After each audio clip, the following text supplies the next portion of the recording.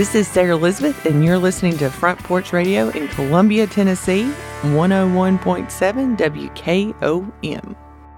Hi, I'm Robert Rogers at Parks Motor Sales Buick GMC. Parks Motor Sales was founded by my granddad, Bobby Parks, and my great-granddad, Julian Mays, in 1958. We've been family-owned the whole time, and being family-owned, locally-owned means you get to get your next vehicle or your existing vehicle serviced by the same people who stand in the grocery line with you, drop their kids off at the same school you do, and smile and are happy to see you when they do. So come see us at Parks Motor Sales in Columbia, Tennessee on 919 Nashville Highway or parksmotorsales.com.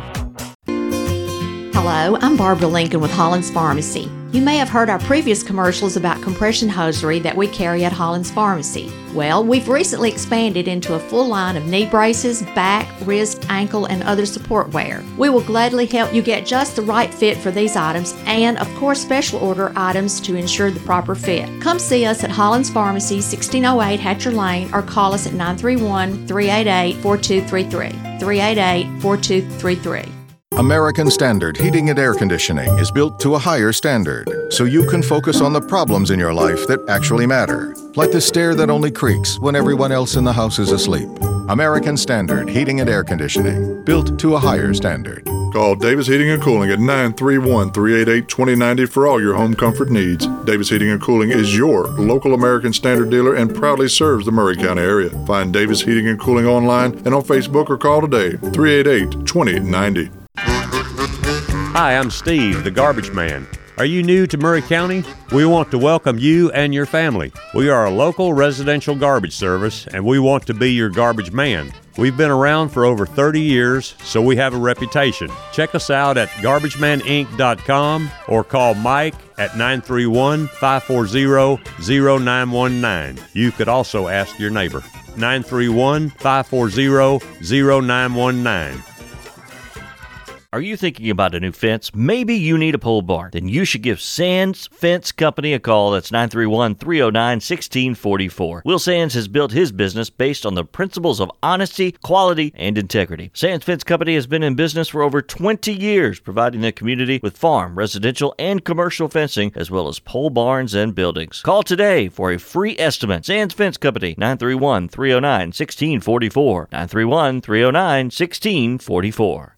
Brown's Body Shop, 1505 Nashville Highway in Columbia or 129 Alpha Drive in Franklin, is here to serve Maury and Williamson County. We have over 50 years of business with all the experience combined. All insurance claims, as well as unibody and frame repairs and glass claims are welcomed. Call today for selected insurance companies. 931-381-4915 Columbia and Franklin, 615-794-1959. Or check us out at www.brownsbodyshop.com.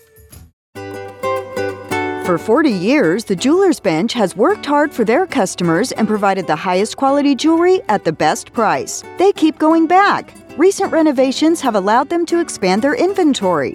More high-quality jewelry, custom vintage and estate pieces, and professional jewelry and watch repairs. They also buy gold. The Jewelers Bench, still here, still great service. 808 Trotwood Avenue, Columbia.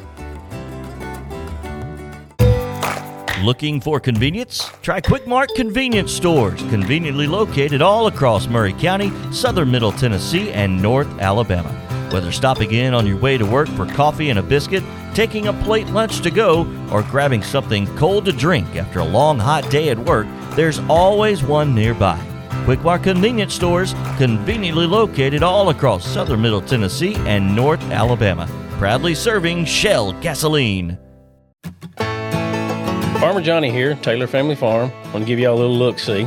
We raise 100% non-GMO, grass-fed beef, pasture chicken, and pork on our family farm. Everything that we grow is raised with love and care to ensure the highest quality and nutrition for our family and customers. You can shop online at TaylorFamilyFarmTN.com or visit our farm store in person at Etheridge, Tennessee at 301 Dave Reisner Road. That's TaylorFamilyFarmTN.com for more information. This is Clayton Harris, and you're listening to 101.7 WKOM Columbia. T to the B, welcome you to another edition. It's kind of unbelievable, Andy. Pretty fired up folks prepared with you. It's a Valentine's Day Wednesday. Can you feel the love, the love, the love? It's in the air. Love is in the air everywhere I turn around. Pretty fired up, focused, and prepared to be here with you today. The Vols at Arkansas tonight. We'll talk about it. A new playoff format is being voted on. We'll talk about it with the great Watson Brown coming up. Tennessee's added a speedy wide receiver in recruiting, and they really want to get this NCAA thing in the rearview mirror so they can get on with the business of getting on. But in the meantime, we're going to get it on today. And the line over at Bradley's Chocolate, God, it's out the door. It's out the door. We're fired up, folks, prepared. Happy Valentine's Day to you, Sean Sinclair. Que puasta, amigo. Happy Valentine's to you, Tony. Because I love you, man. Who's this receiver that we added? The Dotson kid, or more recently? Oh, okay. No, that kid. I want your thoughts on him. Give me your thoughts on him. He looked like a good prospect. I didn't see anything. I didn't see anything that really caught my eye. He comes. His dad was a very nice player. Was his dad the guy that was he part of that team that beat Peyton Manning? I think he might have been. Wow. At Memphis back in the day, but his dad was a very good receiver, and I'm a big gene pool guy. I think it translates a lot of times, and so I'm glad we added him, and I like keeping in-state kids. I think it means something. How about one opening on the staff, and if Jean-Marie heads on up to Michigan, who knows what's going to happen there, but you never know with these guys. You think we go outside now, Sean? We have to start going outside, right? I would think so. I think that his internal hires traditionally are around his offense. I think he has almost a proprietary interest in keeping things inside. Defense, I don't get that feeling from him, though he hasn't had a lot of turnover there, if any at all. I'm sure BJM is a nice coach. He hasn't crushed it on the. We've got some good linebackers, but it's not. This program does not position recruit as much as others. Giving him credit for all linebacker recruits is just. I don't think that's accurate. But he seems to be a good coach. I haven't been overly impressed with linebacker play. To be fair, he's gotten about the most he could get out of some of those guys when you consider the knuckleheads he had a couple years ago, and then the young guys. They've been good. I don't think they've been great. I think it's an opportunity to upgrade as a recruiter. And but if he stays, that's great too. But if he moves on, I think we can do okay. Yeah, I would think running back coach. I remember the great Doug Matthews once said, "A running back has it or he doesn't have it when he gets to college." He said, "You can't teach a great running back. It's just God given." He said, "You can inspire them. You can," and I'm paraphrasing this last part.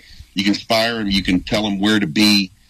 You can improve their technique. But a great running back is born, not taught. So we're going to fire it up. We're going to focus it. We're going to prepare it. Watson Brown's going to join us. Congratulations to your chief. They're having their parade today up in Kansas City, and they working on a dynasty. I'm picking them till somebody says so, Sean. At this point, with that quarterback.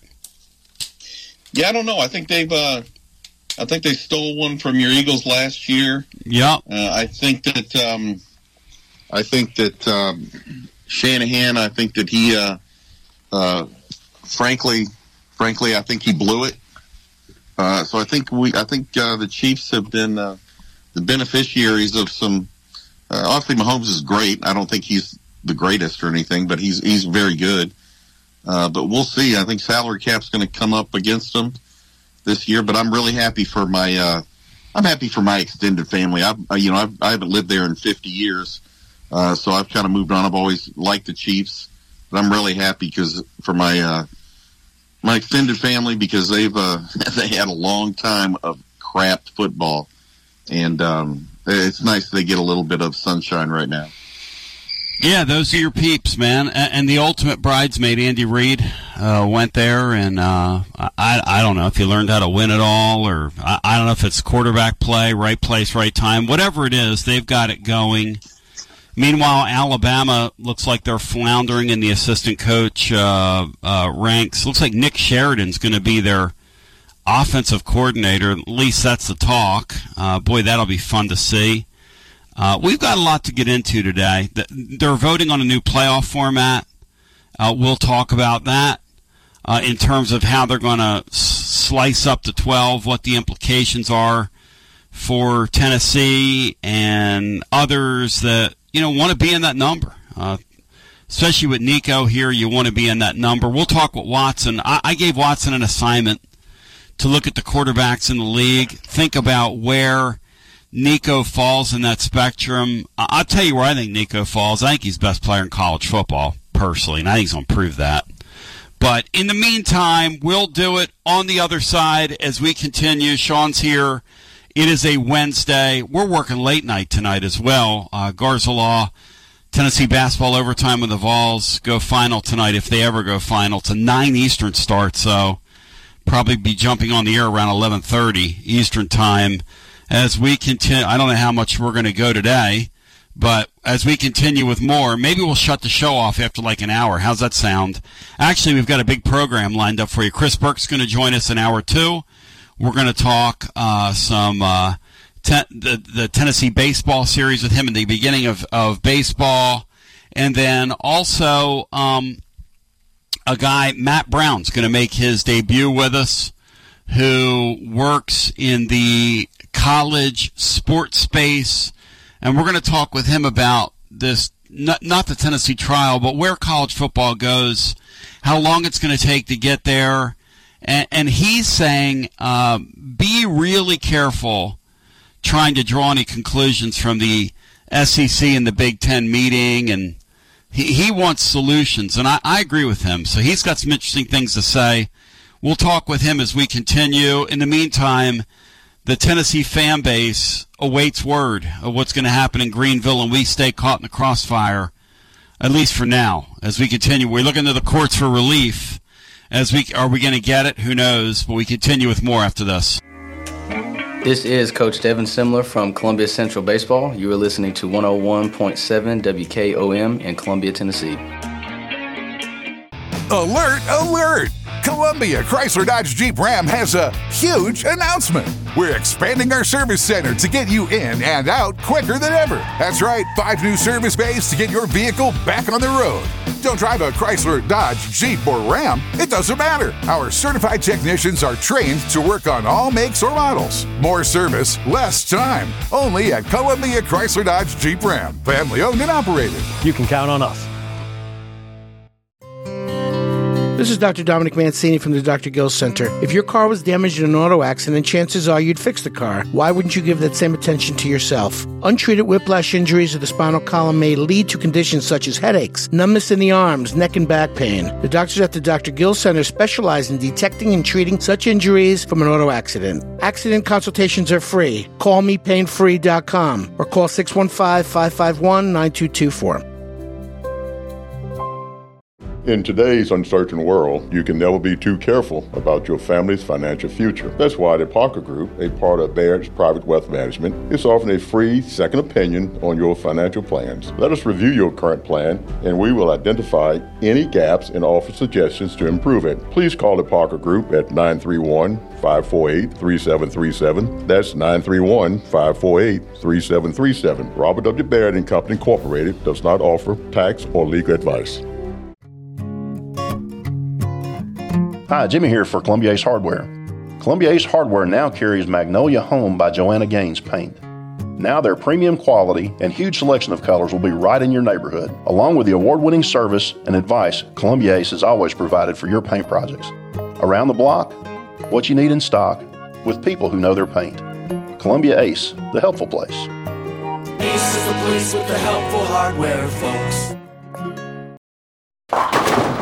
Hey, this is Derek Ransom with 10 Pin Alley, voted #1 family entertainment center in Murray County. We offer 32 bowling lanes, giant arcade, laser tag, bumper cars, and a full cafe and bar menu. We also specialize in group events, kids and adult birthday parties, company parties, sports team parties, and holiday parties. We're located at 322 East James Campbell Boulevard in Columbia. Call us today at 931-381-BOWL or visit us at 10pin.com. 10 Pin Alley, it's where the good times roll.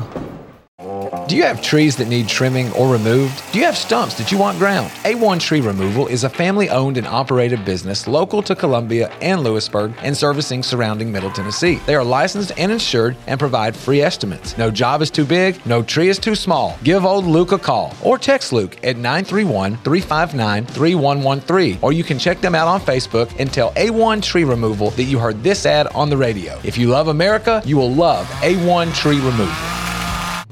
Hello, this is Rick Tillis from Tillis Jewelry. What is a full-service jeweler? Experienced staff, custom designers, in-house jewelry repairs, and beautiful jewelry. Yes, at Tillis Jewelry, we are passionate, knowledgeable, and committed to integrity. We strive to be the best in our community and in our profession. We build long-term relationships and become part of family traditions that will cross generations. We delight clients by providing an unparalleled selection, superior service, and exceptional value. Tillis Jewelry, we exceed your expectations.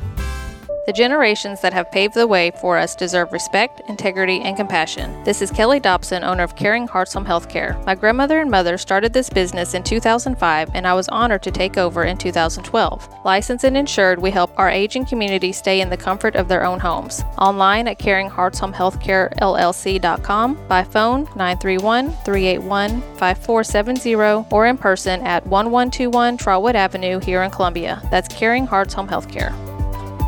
Debbie Matthews grew up and lives in beautiful Columbia, Tennessee. As a realtor, she is well-versed in homes, neighborhoods, development, and schools. She wants to share her love of her home state with others to help them find just the right place to raise a family, open a business, or develop a dream. From luxury listings to land, she can handle it all. She is the current leading producer, Nashville Realty Group. Contact Debbie Matthews Realtor at 615-476-3224. That's 615-476-3224.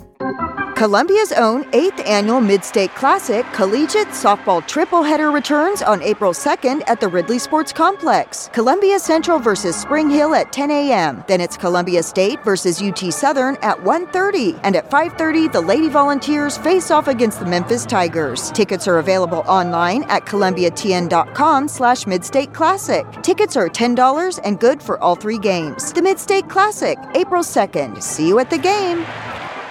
Hi, I'm Kurt Green. If you're looking for a great night of a cappella music, all you've got to do is come out on the 24th, and you'll see us at the Cherry Theater, 7th Element. And you will have such a great time. I'm hoping that all of the community comes out and supports this wonderful concert. It's at 6 p.m. I don't want you to miss it because you can find it so easily on Eventbrite. And just look for 7th Element and Friends. You're going to love it. Get your tickets today. This is Big Lou Maddox, and you're listening to the best radio in southern Middle Tennessee, WKOM 101.7 FM, Columbia.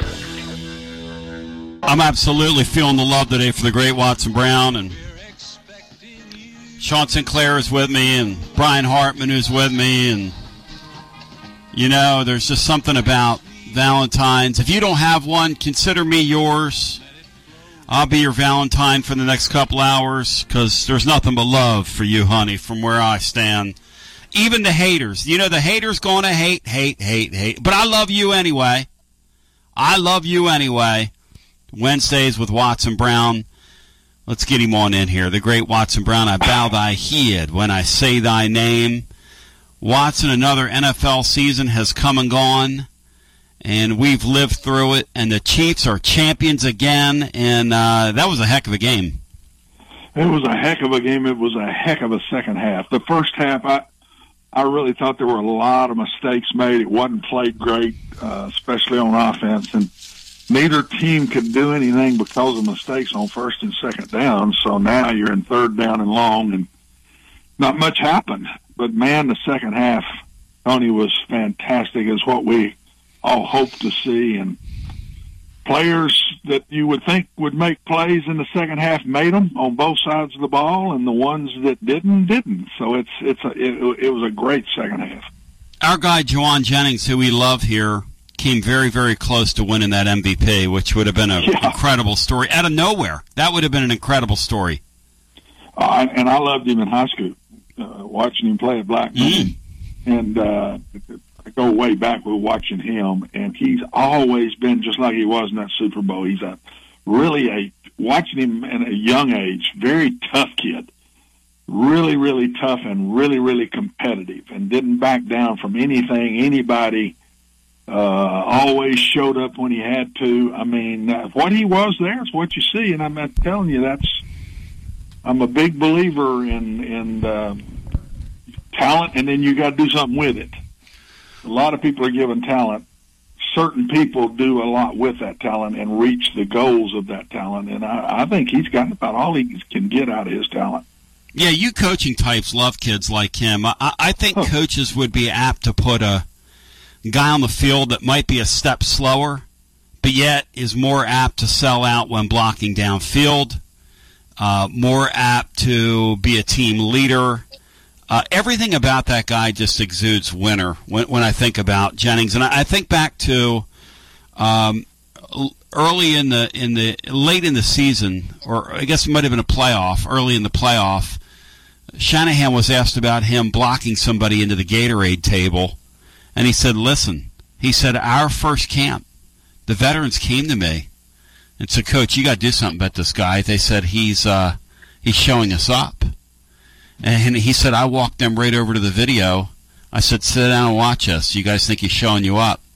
This is why we took him. And then he said, I showed him clips of him at Tennessee, and this is who he is, and he finishes blocks downfield, and this is how the guy plays, so it's nothing personal, so get your stuff on and meet him at practice tomorrow. He's not going to change.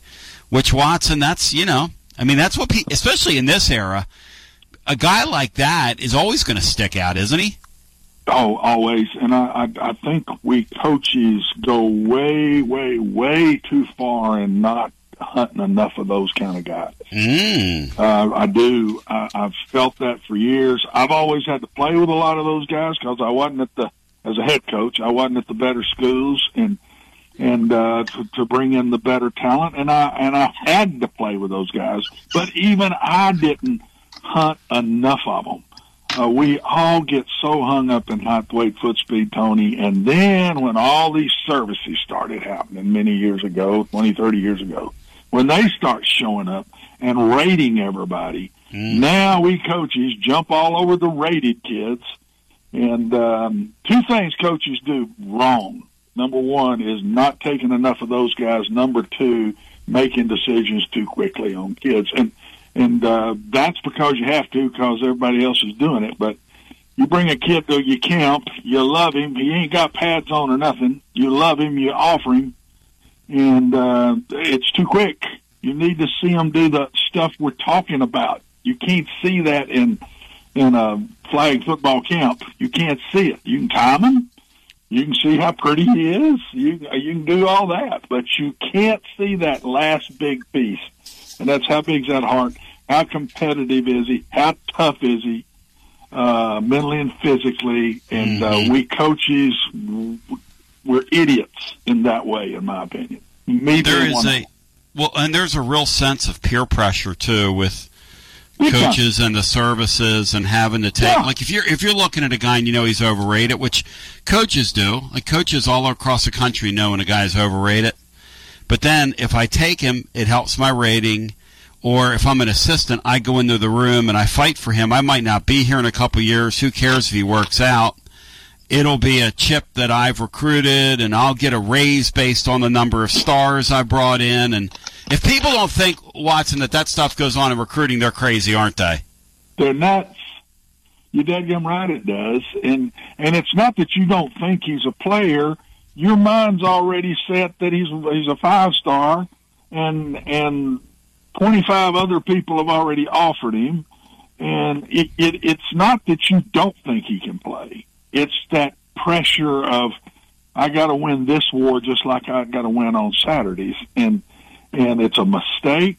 I'm telling you, the services don't miss them all, but they miss a bunch. And you've nailed it to me, Tony. And taking them too quick, judging them in your camp when they're sophomores, offering them.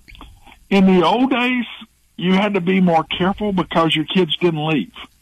They stayed. You built the program. It took you 4 or 5 years to do it. In today's world, they can get away with those mistakes a lot easier because you get them to leave, or they leave because they're not playing, they aren't good enough, and they go somewhere else.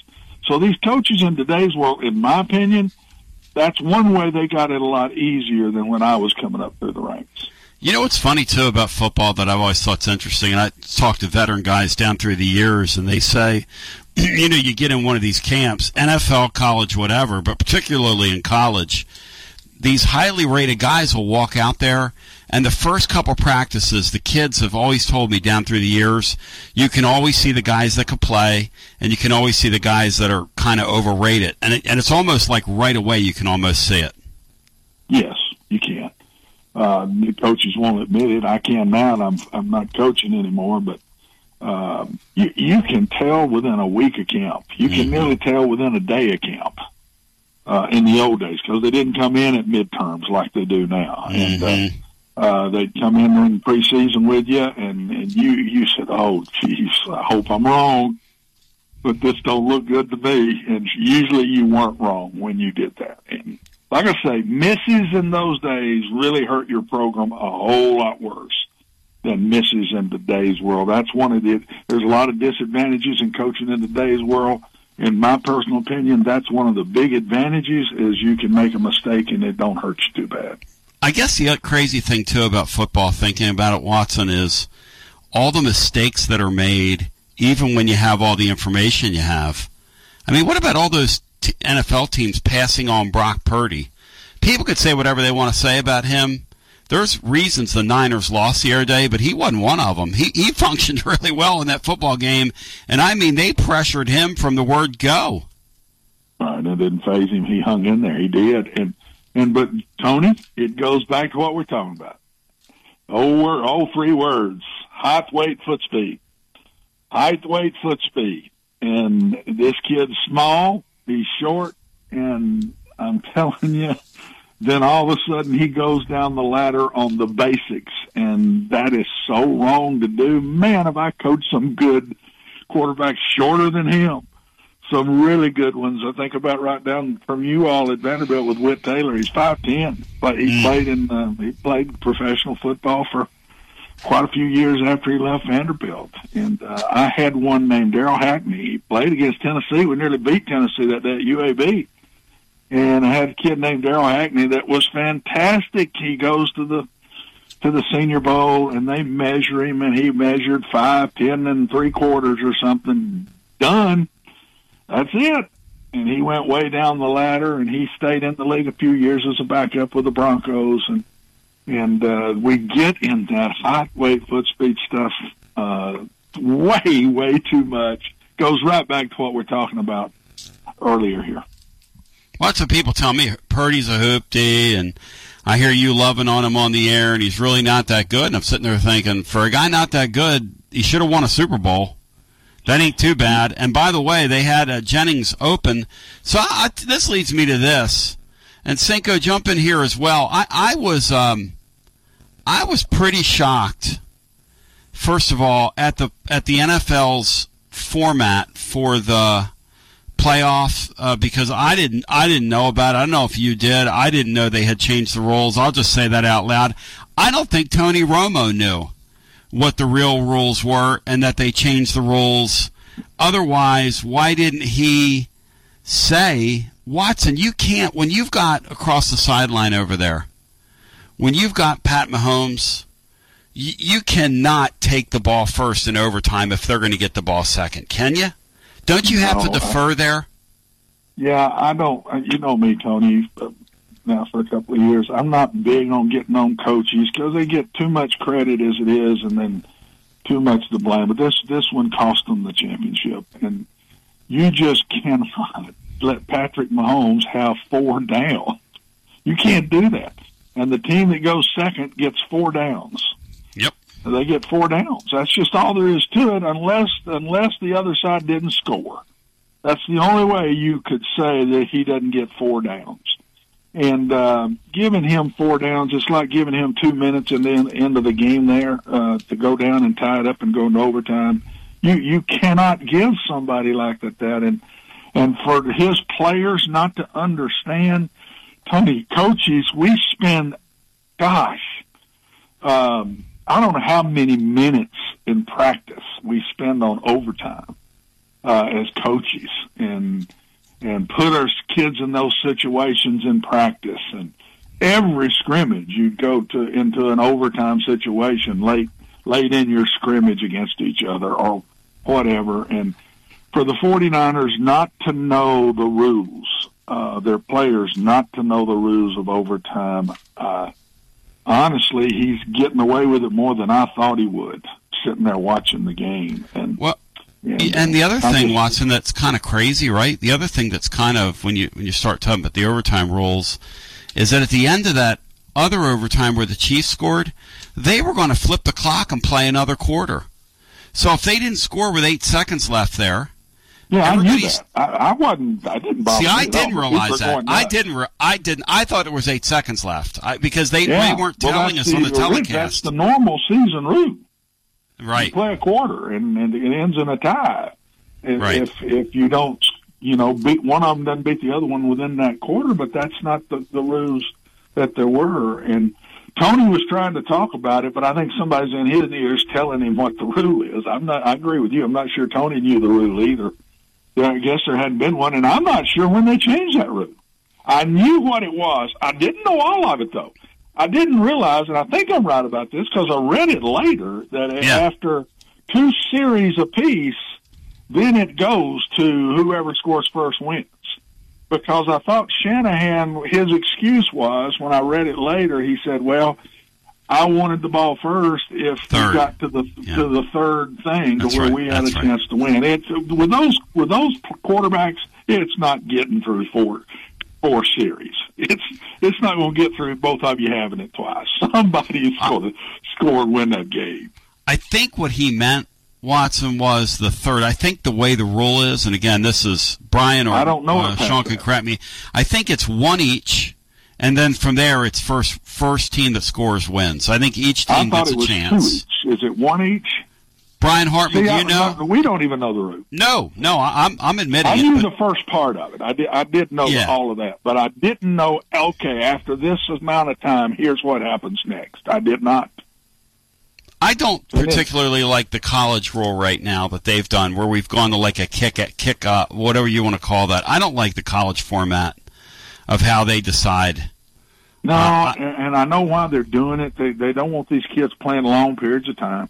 Mm-hmm. But college game, the pros play a lot more games, but the college game's longer. It's probably 20, 25 plays longer than a pro game. In some games when both teams are going fast, it's more than that. And I know why they've done it. They just don't want to kill these kids. And I can remember, was it Ole Miss LSU or Ole Miss somebody, where it just went on and on and on, and you could tell the kids were just gone.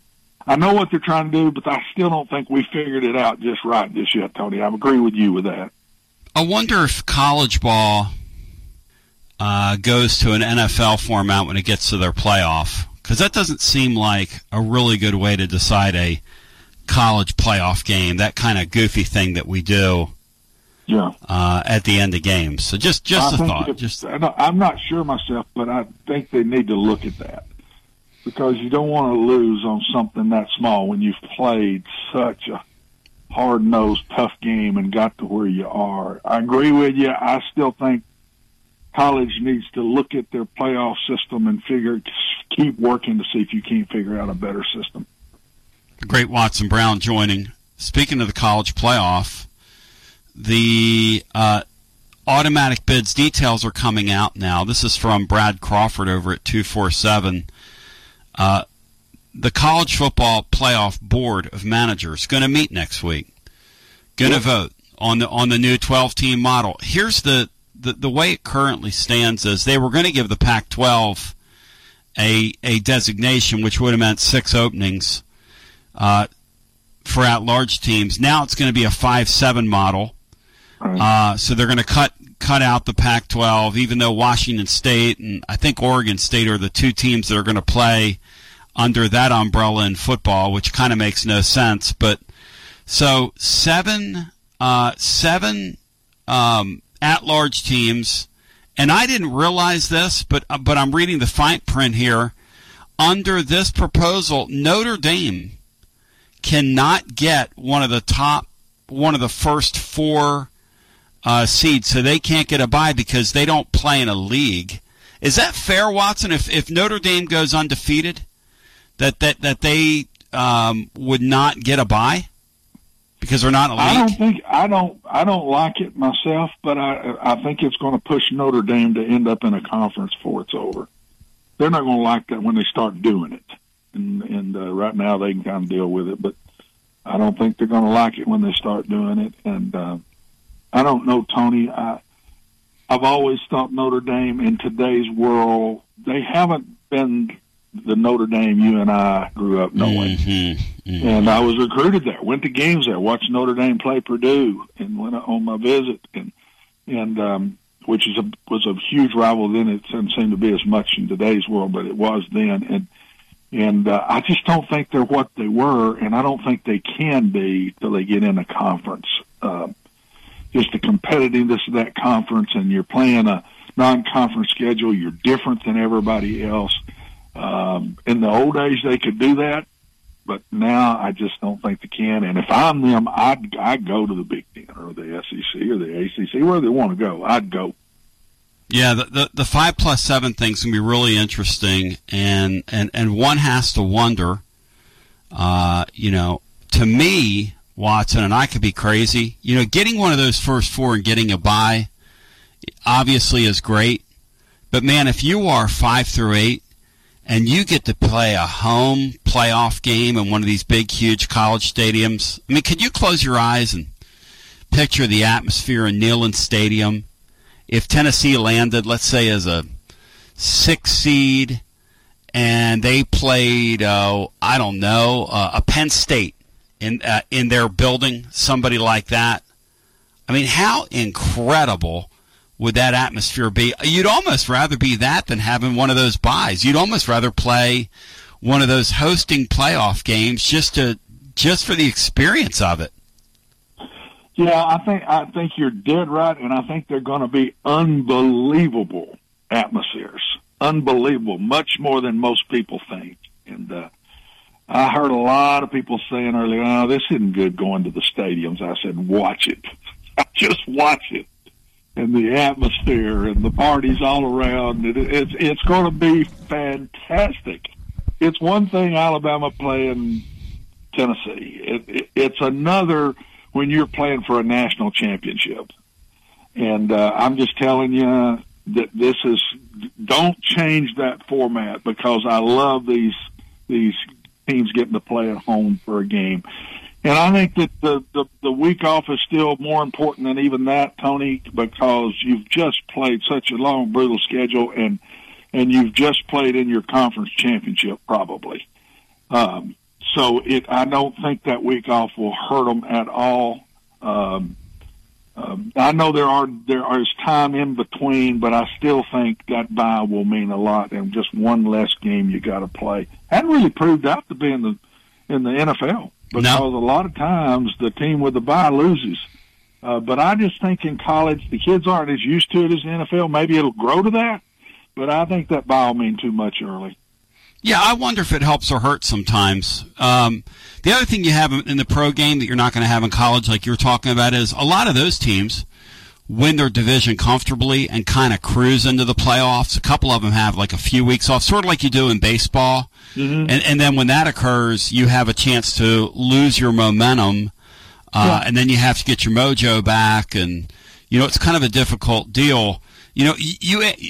I wonder if a bye helps or hurts as well, but we're going to see all this play out because it's going to be a lot of fun. But the 5-7 model is going to get adopted next week, which means there's going to be 6 open slots because they have to take a group of 5, which I guess begs the question. And Watson, I've been a long proponent of letting the group of 5 teams have their own playoff. I think they ought to break those teams off, and at least for the postseason. I just think it's silly. I think to throw like a Liberty, and I love Jamie Chadwell to death, but to throw a Liberty in the middle of this thing next year just doesn't make any sense to me. To me, that's symbolism. That doesn't make any sense. No, and I think it'll take some time, Tony, but that's where we're headed. There's going to be a Power 5 and a Group of 5 in FCS and Division II. That's where we're headed. I think a lot of those FCS will move up to Group of 5s. They already are. A bunch of them already have, but I think more will at that point. And it'll make the Group of 5. It'll give the Group of 5s a chance to make money because we're getting major splits now. The money differences in Group of 5s today compared to the Power 5s is so much different than it's ever been. And there's just no way.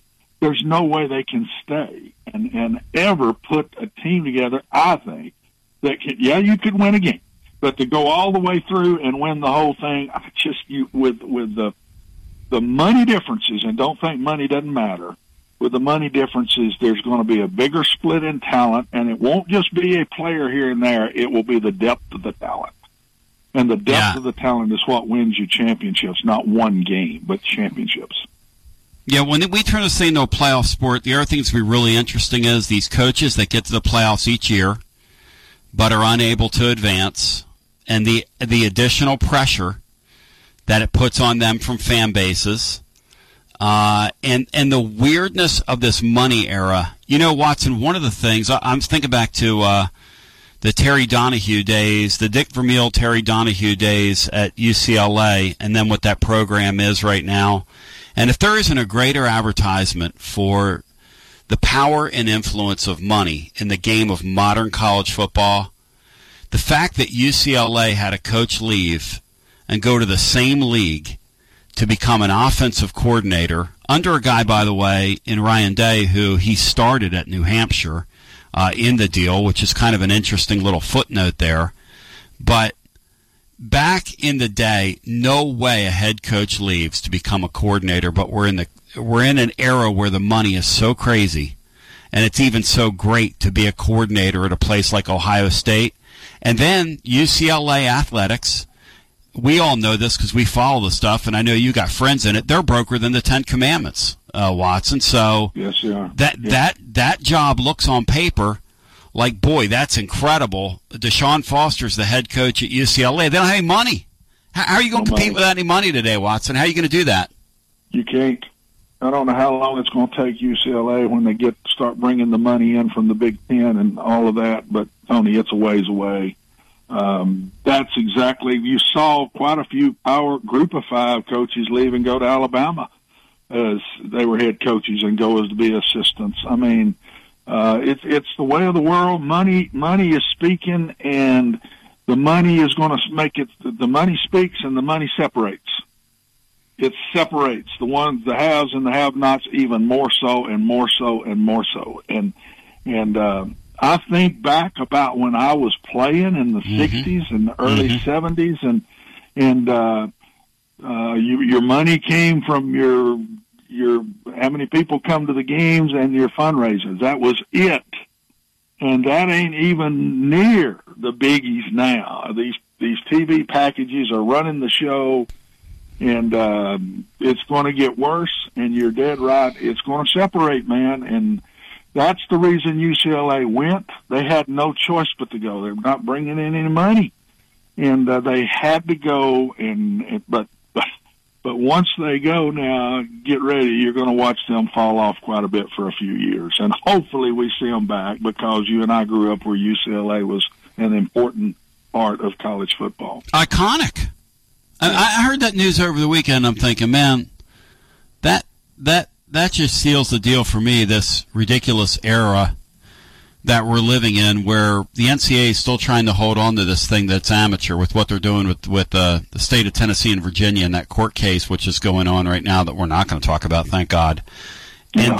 And then that deal there where a guy leaves for a member school in their league And, I mean, I granted, he was probably in a little bit of trouble there. Maybe he restarts his clock, whatever it is. But generally, you go to the end there and you make them pay you, and then you go get a coordinator job. Something like that would have been there waiting for him. But it just speaks to where we are in this era and the insanity therein, which leads me to this. So, Tennessee, some of the things I read about that NCAA case, they really marked themselves when they got the star of stars and did it kind of openly in Nico. Mm-hmm. When you reflect on him and we think about the upcoming season, the 2024 season, and he walks out on the field for the Vols, where will he rank in your, as you think about it, in your quarterback rankings for the upcoming year? Where in the SEC? Where would you put him? He would be the best of the inexperienced by far. I would probably put him, I think there's 5 quarterbacks coming back that were really, really good players. I mean, let's see if we can count them. And the guy at Texas, the guy at Alabama, the guy at Ole Miss, the guy at Georgia, and probably the guy at Missouri. I'd put him either in front or behind him at the start, but that don't mean anything. I mean, it's where he finishes, and I think he'll pass some of those as the year goes on. With Tennessee coaches, I watched them, what they did with Hendon Hooker. Mm-hmm. And honestly, I watched them where they took the one they had this year. I mean, they took him as far as they could possibly take him. And he played about as good as he could possibly play for Tennessee. And now that Nico's going to get that and be the man, and what they're doing with him today on campus right now, things they're doing with him right now, he's going to be really good. It'll take him a few games, but it won't take him long. But I put him about 6 today just because I keep putting him in front of those guys that have done it and were really good this year that are coming back. So I'm not out of bounds in saying that this guy is, I think he's the best player in college football. I really do. I think he's going to be that good. I'm not out of bounds in saying that. Like, you think this season's going to prove that this son of a gun's really, obviously somebody like you, it's a coach, is going to say, Tony, that's a ridiculous statement. You can't say that. But I'm dealing in the real, in what I think is going to happen. I think he's going to be an absolute superstar, and I think this offense is going to ascend because I just look at that bowl game. First of all, the people I talk to at Tennessee say this guy's different in the way he's worked, in his humility, in the way he pays attention, in the fact that he's professional in everything that he's done, and he's so much different than I thought he was going to be. And Watson, I'm not you have your entourage with you, and I'm going to, that stuff, I just despise that stuff, quite honestly, and I kind of wanted to dislike this guy, just to be honest with everybody listening, and thought I would, but you cannot judge a book by its cover. You cannot let your first impressions of something, which are erroneous, carry the day. You just can't do that in anything. So he has been, I think he's been a model citizen. The stuff we said about Juwan Jennings is kind of what I get from this guy behind the scenes from people I talk to. And can you imagine if you take Juwan Jennings, and package it in the package of this kid? A bigger, stronger, faster Bryce Young is what you're talking about in this guy. I think this guy's going to be a dynamite college football player. So am I crazy in saying that at the end of the year he's going to be number 1, or is that just a ridiculous thing to come out of my mouth? No, it's not ridiculous. I would say that there's a chance of that, but I think that Tennessee has got to get a lot better around him for him to be the best player in college football. You can't be in the football world. You can in basketball. You can in baseball. You can't be the best player in football without being on a really, really good team. And so I think it's going to be 2 things. What does Tennessee do around him? How good a personnel are they putting? How good of players are they putting around him? And how much bigger and stronger can this kid get? Because I thought that was leaving the season, watching him play the last game. He looked a little frail to me. He looked a little thin, and I'm not talking about his ability. I'm not sure that he'll get stronger, that it'll make him that much better, but it'll protect him. And I just go back to myself and how well thought of I was and how good I was doing, and boom, one play, and I never play again. And just taking care of yourself and being around good players to where you can take care of yourself and getting bigger and stronger. The experience is going to come. He's getting that right now. He's getting that right now in the winter. You say you can just get it on game day. You can get it a bunch before you ever get to game day. And then you just add to it on game day. But I don't disagree with you, Tony. I saw all the pieces. The one thing I loved about him that I've always loved in quarterbacks is he did not get upset when he wasn't playing. He would say, man, I'm learning so much, and I'm learning from Joe. I'm learning from these coaches. Arch Manning is doing the same thing, and both of them, to me, are going to be great players in time. And just because of the way they handle themselves, my gosh, do those two guys right there could be egotistical and be out the door and bigger than Knoxville itself or the bigger than the state. They're not. They're mature for their years, and so I think all the things you're saying is proper. But come on, Tennessee, put a great team around him. Well, that's such a good point. I mean, the what kind of linemen do you have around you? Oh, you're not going to be in football. In football, you're not going to be the best player in football unless you're on a good team. Patrick Mahomes would not be what he is. No, that's right. That's right. If he was with the Panthers or whatever, he would not be. I don't care what you say. Football has got the team around you matters so much more than any sport there is. Well, that's a great point. And elevating the level of the receiver play and this, that, and the other. But there's no doubt that he's going to at some point. So who's number one coming back? Is it yours?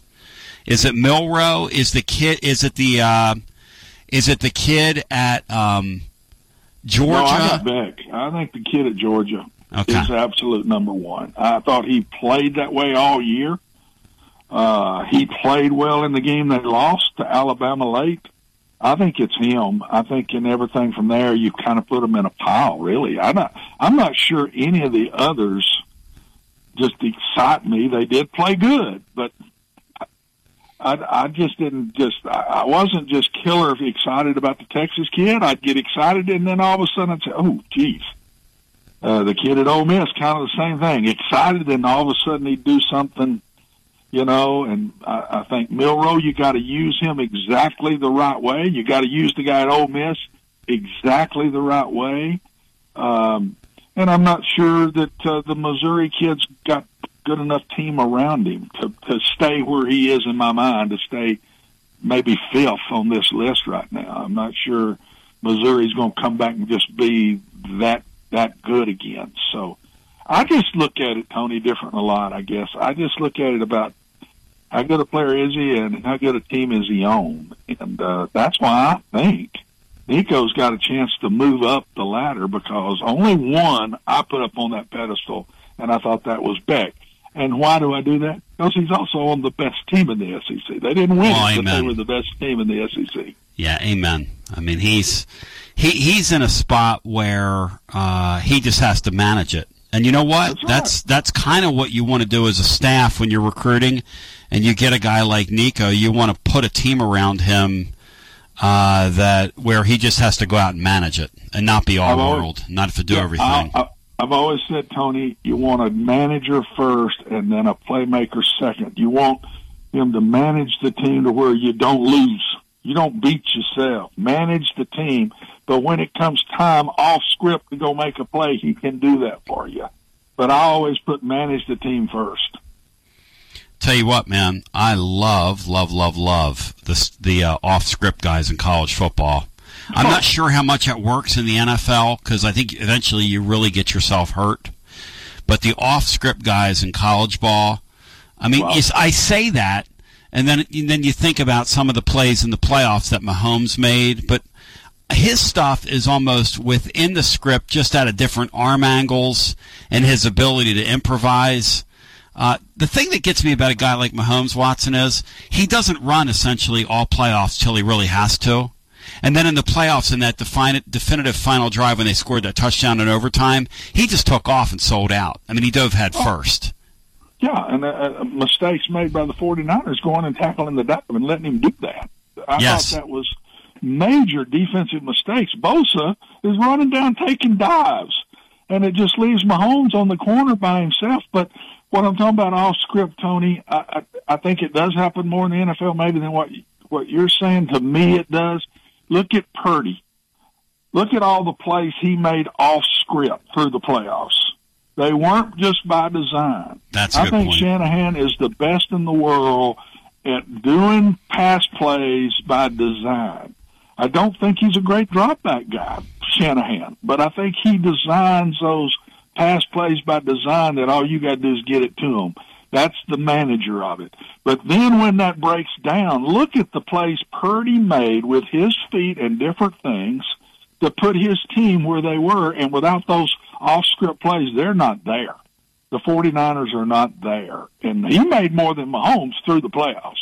Patrick did it more with his arm through the playoffs. But I'm telling you, I think both of those guys can do that. They're both managers first, but yet they can beat you off script. And it's hard to win championships with a quarterback that can't beat you off script.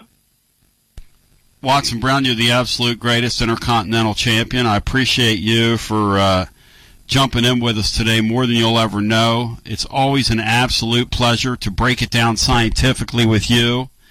Is there anything else you'd care to add on this glory day as we call it a day here with Wednesdays with Watson? Well, Tony, it's sad. It's always sad to me when football season ends. But we take a deep breath, and now we start looking at the future and watching what everybody's doing and get excited. Yeah. So in some ways, the spring's even more fun because as a coach, it was always fun to me because, okay, take a deep breath. Now how are we going to get better? Where are we going to get better? How can we do this? And fans do the same thing. So it's sad the last snap is over, but already people are thinking about next season and where are we going to be when we kick that first time off. And me and Brian are going to have a United Football League kickoff party for their first game, so we're excited about the UFL.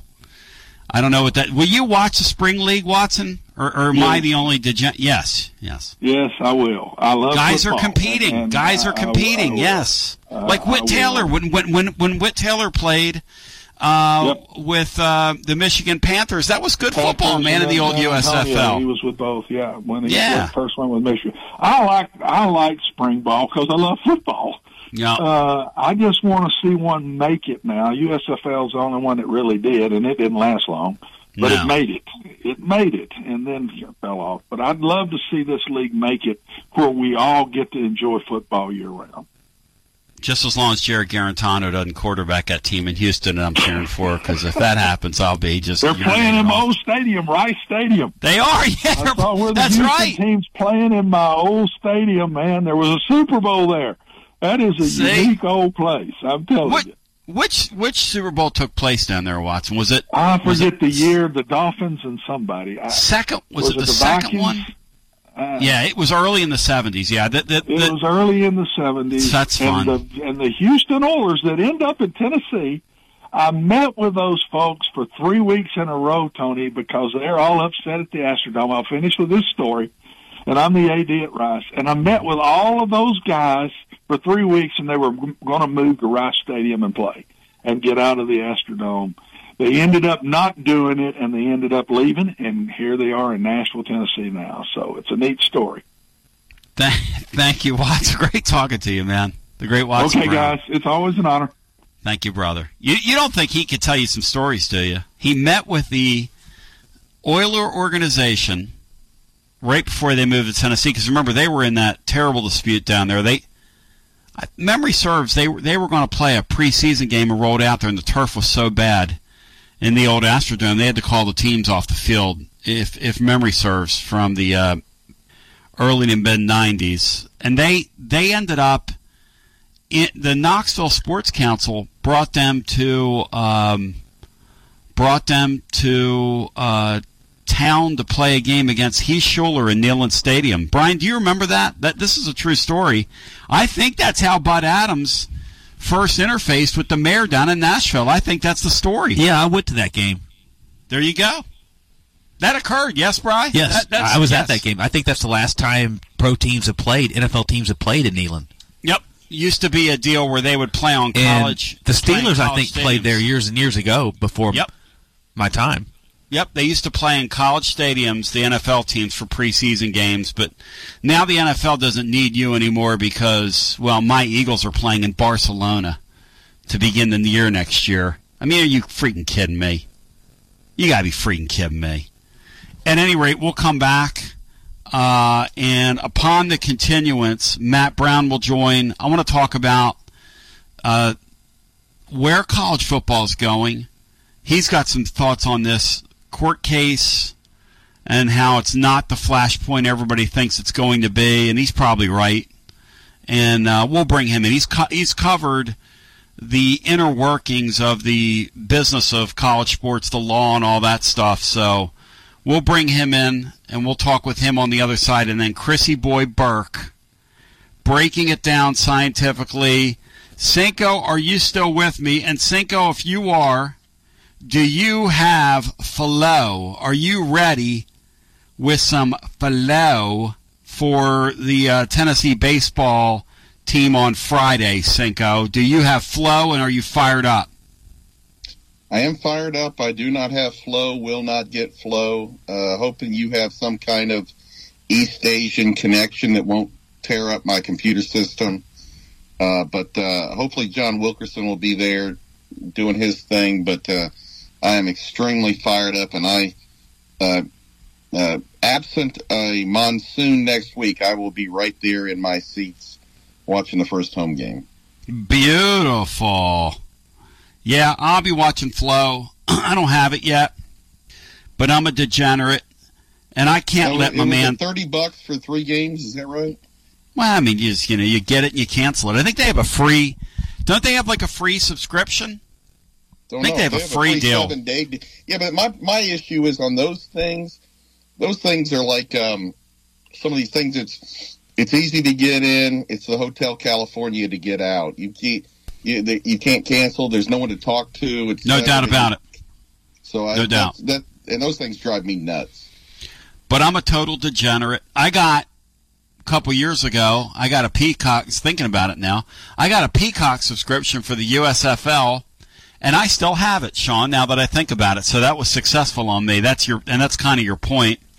One of my degenerate... Peacock's okay because you can watch the Premier League. Now, I did see a workaround where someone on VolQuest said, if you're going to do that, go get a prepaid credit card. So then once it runs out, it runs out. Now, that's genius. Boom! I like that. Thanks for sharing. It's a little PSA from one of the VolQuest Twitty. And by the way, I'll say this to you. I am a, how do we say this? Oh, I am a borrowed streamer at times. But there ain't a borrowed stream in America that's going to run college baseball. If somebody finds somebody out there somewhere with a mirrored college baseball stream, more power to you, as they say in the trade. But they don't even put college basketball up on the mirrored streams anymore. You have to get really industrious to find a good college basketball stream. But at any rate, when we come back, Matt Brown joins. And he's with extrapointsmb.com, and we're going to talk about the budding bromance. One of his headlines, what to make of the budding bromance between the Big Ten and the SEC, and his subtext to that is, let's not overreact to another press release. So Matt Brown, I think you'll find very interesting. His thoughts on where the Vols are headed and what this thing is, and where we're headed here and how far we are away from getting to where we're going. Because I'm going to tell you something, and I'll be really honest with you.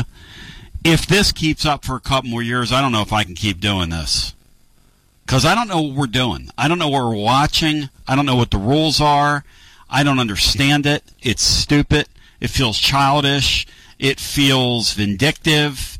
It feels like the NCAA is just Tennessee was too good too quickly, and the Nico factor and the whole thing. So we'll bring Matt Brown in, and then Chris Burke later on in the hour, and then Dudley Dawson top of next hour. So stacked and packed with you on a Valentine's Day, where my man Bradley over at Bradley's Chocolate today has chocolate-covered strawberries in milk white, and yes, dark chocolate this year. I went yesterday, got Laura a beautiful box of, walked up to the counter, and they made a box specific with the chocolates that were back there to her taste, I should say, and had a nice little box, and then grabbed some chocolate-covered popcorn as well, which is always a winner. Got in, got out. Somebody sent me a photo today of a line that was like almost outside and said he got through there in 8 minutes because they had 7 registers going today. So they're going to take great care of you. They know exactly. Yes, I did say 7 registers. As we continue on the other side and we continue on your chill show on Valentine's Day, will you be mine after this? This is Coach Tredaris Goff from Columbia Central High School football. You are listening to 101.7 WKOM in Columbia, Tennessee. Hi, I'm Robert Rogers at Parks Motor Sales Buick GMC. And I'm Michael Parks Lawrence at Parks Motor Sales Buick GMC. Together, we're Mr. Bobby Parks' grandsons, and we run his dealership, and we are glad to be part of our local community. Being family-owned and operated, we invest heavily in our community. We do things like sports teams, schools, bands, you name it. We try to help everybody we can. The reason why we do this is because we all love this community. So come do business with us, your neighbors, at Parks Motor Sales in Columbia, Tennessee, right off Nashville Highway, or at parksmotorsales.com. Hello, I'm Barbara Lincoln with Holland's Pharmacy. You may have heard our previous commercials about compression hosiery that we carry at Holland's Pharmacy. Well, we've recently expanded into a full line of knee braces, back, wrist, ankle, and other support wear. We will gladly help you get just the right fit for these items and, of course, special order items to ensure the proper fit. Come see us at Holland's Pharmacy, 1608 Hatcher Lane, or call us at 931-388-4233. 388-4233. American Standard Heating and Air Conditioning is built to a higher standard, so you can focus on the problems in your life that actually matter, like the drywall that somehow isn't.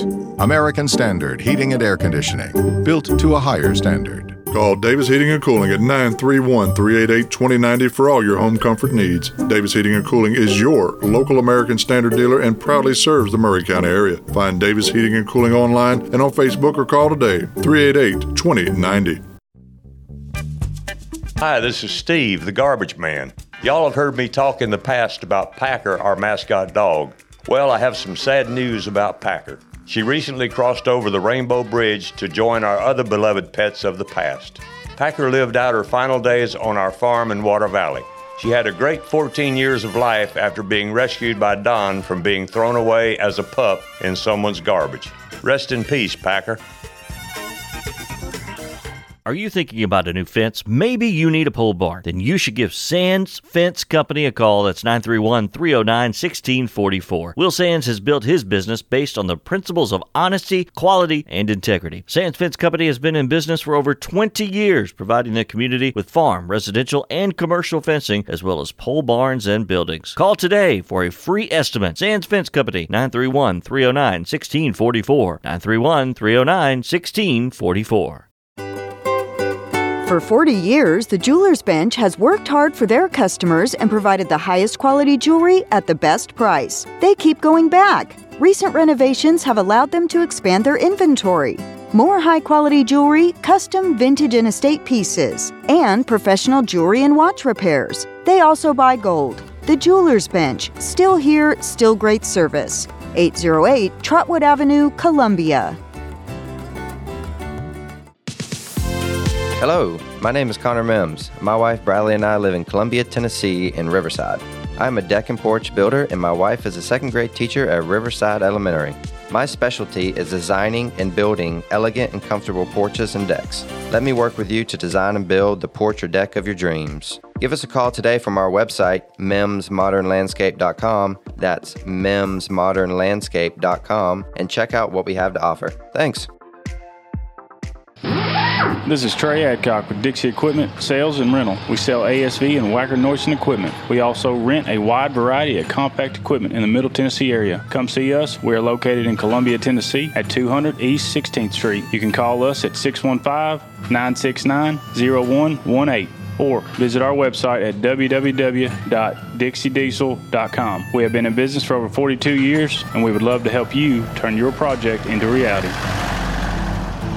If you have Medicare and Medicaid, you may be able to get more help to cover your care and costs. A United Healthcare Dual Complete plan can help you get more benefits than original Medicare. Whether you choose our online tools or over-the-phone support, United Healthcare will help you compare options so you can choose a plan with confidence. See if you qualify for a United Healthcare Dual Complete plan. Call 855-UHC-MORE. That's 855-UHC-MORE. 855-UHC-MORE.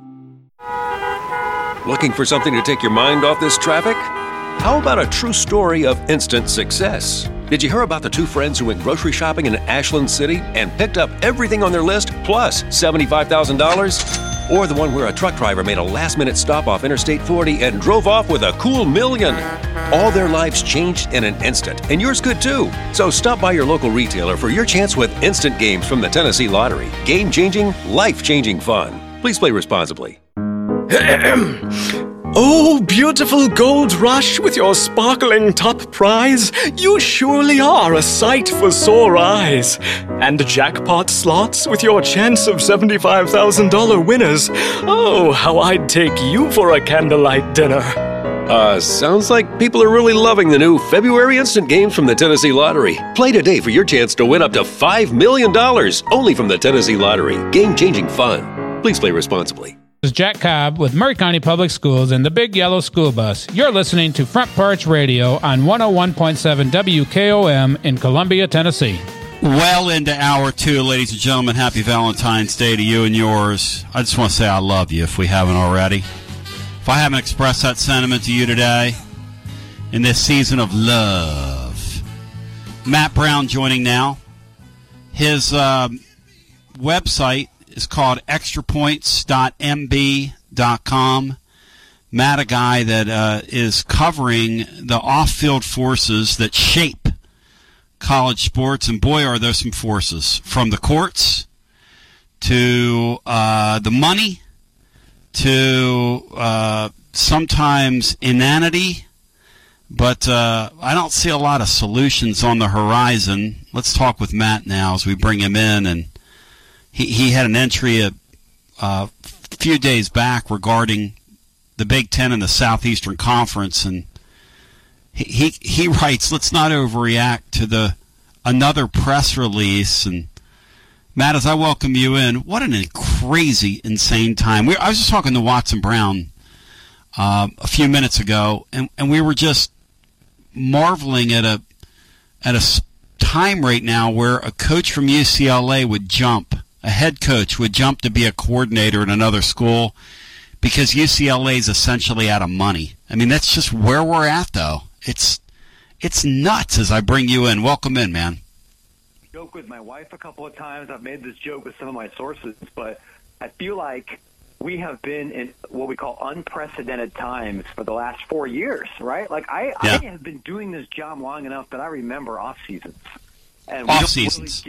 We don't get an off season anymore. Like we're kind of lurching. Well, you've got a great point. So I'm talking, just the last couple of days. We've been so immersed in this court stuff, right? Of course. And people like me. I don't know about you. I'm a simpleton, okay? The last thing I want to do is get on the phone with attorneys late at night and say, now, what does this mean? Now, what does that mean? Now, and we're going to parse what the judge said here, and what does that mean, and what's the significance of this? And I'm just relying on these people holding on for dear life. That's not why that's not why I'm doing this. And I think it's a very confusing time to be a college football fan, and I don't know that that's good for the sport either, Matt, these sports. Yeah, I have a lot of empathy for people that don't want to think about any of this stuff, right? Like, part of why you want to be an SEC football fan, why you care a lot about college football, is specifically so you never have to think about the words National Labor Relations Board.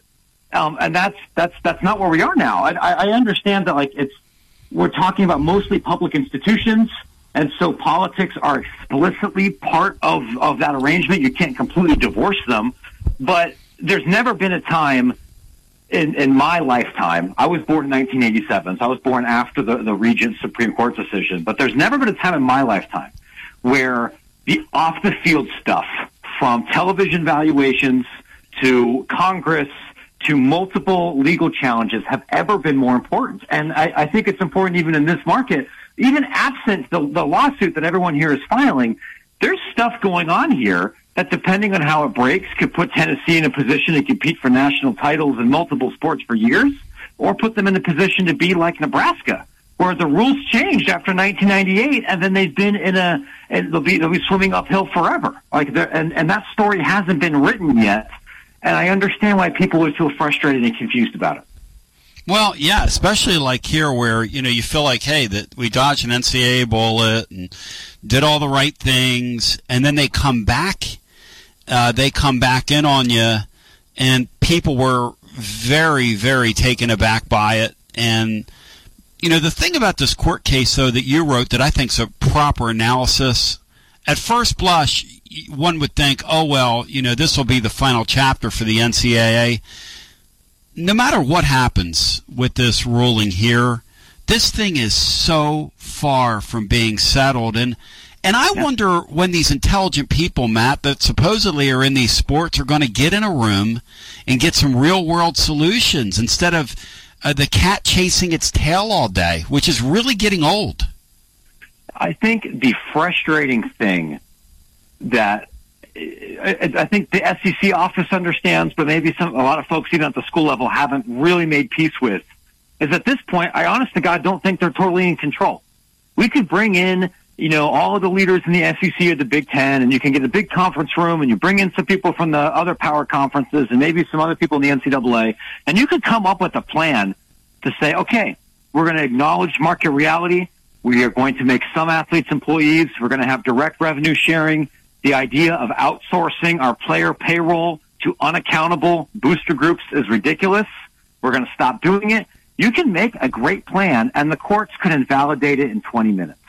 The people that are fundamentally in charge now of who is going to be an employee, what are the obligations to the universities to those players, and what that compensation structure looks like, unfortunately, at this point, is going to be decided in courthouses. And if not courthouses, in Congress, which I don't know about you guys, I'm not making a political statement here, I think that would be worse because most lawmakers, Republican or Democrat, do not fundamentally understand how college sports actually works. There's a lot of things that we could have done 20 years differently that would have put the schools in a better position to be proactive. But at this point, they don't have the final say anymore. And that's kind of why I look at with some skepticism about whatever press release or whatever working group anybody else is going to settle here, because they don't have final veto power over those decisions. That's such a great point, because neither of those are what I call inviting the Congress or the courts. And for years and years, they saw this coming. We used to have Ramogi Huma on the show 15 years ago out there, the guy that first formed those. He's former UCLA player. I know you know Ramogi, but Ramogi would come on with us when he was just a speck in everybody's eye, and I had him on because I just thought it was so interesting what he was trying to do, and it obviously made sense, and he just got ignored, and they ignored this, they ignored it, and ignored it, and ignored it, and they saw it coming for 20 years. The money that's in this, there's no way those players were going to sit there and watch Nick Saban make $10 million while they had to take shameful payoffs in private. I mean, there's just no way, and weren't even getting their health care paid for, which is something Ramogi Huma was talking about back then. If you got injured, you were sort of on your own. I remember when that kid Kevin Ware got hurt at Louisville, and Rick Pitino went for a microphone and said, well, we're going to cover his injury. I mean, really? You're going to cover his injury? I mean, you're going to cut, really? That happened in a $1 billion basketball tournament? That's really great. The point is, they had this coming to them for years and years, and you sound to me like you're saying now they're in a spot where that the train's already left the track. I mean, this has got to come from the courts at this point. That's exactly it. And I think realistically, the final deadline was a couple of months ago, because what so many leaders in college sports have been trying to push for is after the Alston case went 9-0, and after they saw that, okay, this is going to be precedent that's going to make it very hard for us to win at any other antitrust cases in the future, including what's happening in your backyard now, but also it's going to make it harder to win Johnson v. NCAA this year, to say nothing of the National Labor Relations Board, to say nothing of House, which is coming. I think there's going to be a settlement in that case in the next 6 to 9 months, but that will be hundreds of millions, if not billions of dollars. What they've been trying to do is to get Congress to step in and say they can beat the courts to the punch, and they could say some or all athletes are not employees, or we can create some kind of legislative carve-out to give us the ability to have some sort of regulation or to allow us to build a system, and that didn't work. And it's not going to work now because we got a presidential election. Everyone's going to stop passing laws. They're going to all be focusing now on their own reelection efforts. And by then it's going to be too late, because by the time we bring in a new Congress and potentially a new president, there's going to be multiple courts that are going to be ruled on any of this here. And I'm not necessarily saying that that's going to be good or bad. It's just because I don't, to be honest with you guys, I don't know. But it's going to be, it's not going to be led by the people that know the most about the sport. And I imagine there's going to be some winners and losers, both on the program side and on the athlete side in that new future. Boy, that's really interesting. The thought that the solutions could actually be found, because almost if you're the NCAA now and you advocate to the courts, which you have, you almost have to manage from underneath to get what you want done. And boy, that's going to be a fine needle to thread. Let's talk about some of the things you mentioned there, because you're familiar with them. I don't think our listener is. The Johnson case, is that the left coast? Is that the one going on in California right now? No, actually the opposite. Johnson v. NCAA is happening in Pennsylvania. Okay. And this case is centered around a bunch of FCS football players in Pennsylvania. You know, kids at places like Villanova and Bucknell, about whether those football players should have been classified as employees and then do minimum wage. And I think what we just saw a couple of days ago at Dartmouth and the National Labor Relations Board relates to this a little bit, because I'm guessing, I could be wrong, but I'm guessing that you're going to find some people that would say, you know, if you're an SEC football player or an SEC basketball player and you're directly a part of a system that brings in hundreds of millions of dollars a year, and you're already being treated like a professional on those expectations, maybe you should be an employee. Maybe you should be treated as a professional and share those things. But if you are an East Tennessee baseball player, or if you're an Austin Peay football player, or if you're a softball player outside of the SEC or the Big 12, I think many reasonable fans would probably think, I don't think you should be, because there's no money, right? But what we're seeing now with Johnson and with Dartmouth is that athletes that are a part of programs that are on no planet revenue producing or net revenue producing are likely, or if not already, have been viewed as employees. And if that's true for Johnson, and if that's true for Dartmouth men's basketball, who I think would be outdrawn by a good Knoxville high school basketball game, well, that could apply to a whole hell of a lot of other people. And then that really changes the calculation for everybody. Where's that thing set? What's going to happen in that case? Well, the NCAA is highly likely to lose. Based on the initial conversations there, and that's not a far left thing here, like that there's a Trump judge on this case, and I think there's an Obama judge, and both of them were very, very critical to the NCAA's initial arguments. When that happens, there's almost assuredly going to be an appeal, right? And there's going to be a circuit split, so this could go to the Supreme Court. We don't know how it's going to end, but it is very likely in the next 6 months, the NCAA at the first round here will lose that case. And then the courts will say, these young men at Bucknell, you guys owe them minimum wage. You owe them workers' comp. You owe them everything that the law allows for an employee in the state of Pennsylvania. Mm-hmm. You know, my first thought is sometimes be careful what you wish for when you're these athletes, because in essence, schools at that level are going to have a decision to make, and the decision they may make is we're just going to shut down athletics because it's too expensive. You know, that could happen, couldn't it? It could.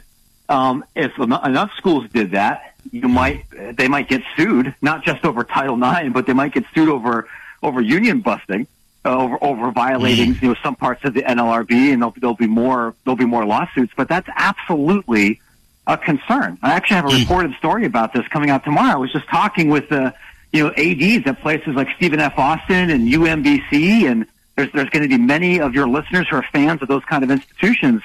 And like I've seen their budgets, and I'm a pro-union guy, and I'm not a math genius, but I know enough about math to know that if you've got a $19 million budget and employment is going to cost bare minimum $15 million more dollars, you can't make that math work by just cutting some fat somewhere. And that's a big question that I think everybody has to grapple with, because Tennessee's financial world and Austin Peay's financial world, or Tennessee State's world, they're not the same thing, and maybe they shouldn't be treated that way. Matt Brown joining publisher Extra Points, covers the off-field stories in college sports, and you can hear him breaking it down scientifically with us on this Valentine's Day. And I wish there was more love in the air for us and the NCAA right now, but they're kind of getting what they're getting. I mean, look, Tennessee tomorrow, there's a belief that when this judge rules at some point in the next few days, whenever it comes down, that the states are probably going to lose, but it'll be a Pyrrhic victory by the NCAA, because in his ruling last week was the verbiage that, hey, look, to the states, you're on the right side of this. In other words, everything about the NCAA and their current relationship that they wanted to maintain with these student athletes, everything about it is illegal, as we all know, but it's just a matter of how do we get from here to there. And so I ask you this, with some of these other cases, you were talking about the Austin case, which that is the California case. Is that the one that came? Which one's the California case that I was hearing about? There's another National Labor Relations Board investigation in USC, and that one is still happening. So there's in two California. of them. Okay, yeah. Because the states were sharing a witness. The Virginia and Tennessee were sharing a witness who they decided not to call, but they were thinking about using him in this case yesterday. Again, I know enough about this to be dangerous. But they were talking about he was an expert witness in a California case. Maybe that was the NLRB deal that you're referencing. At any rate, yeah. So how far away, as you look at this, and obviously I'm asking you to look into a crystal ball, are we a decade away? Are we a few years away? How far away are we from seeing this become what it needs to become, morph into something else here, so we can all rest and enjoy our sports? I think 2 or 3 years. It's definitely not a decade away, because the courts simply won't let them. There will be a outside force mandating some level of employment status, before 2027. But there's also other conversations happening independent of just employment that are trying to expedite this, right? Like, I don't think I'm telling tales out of school.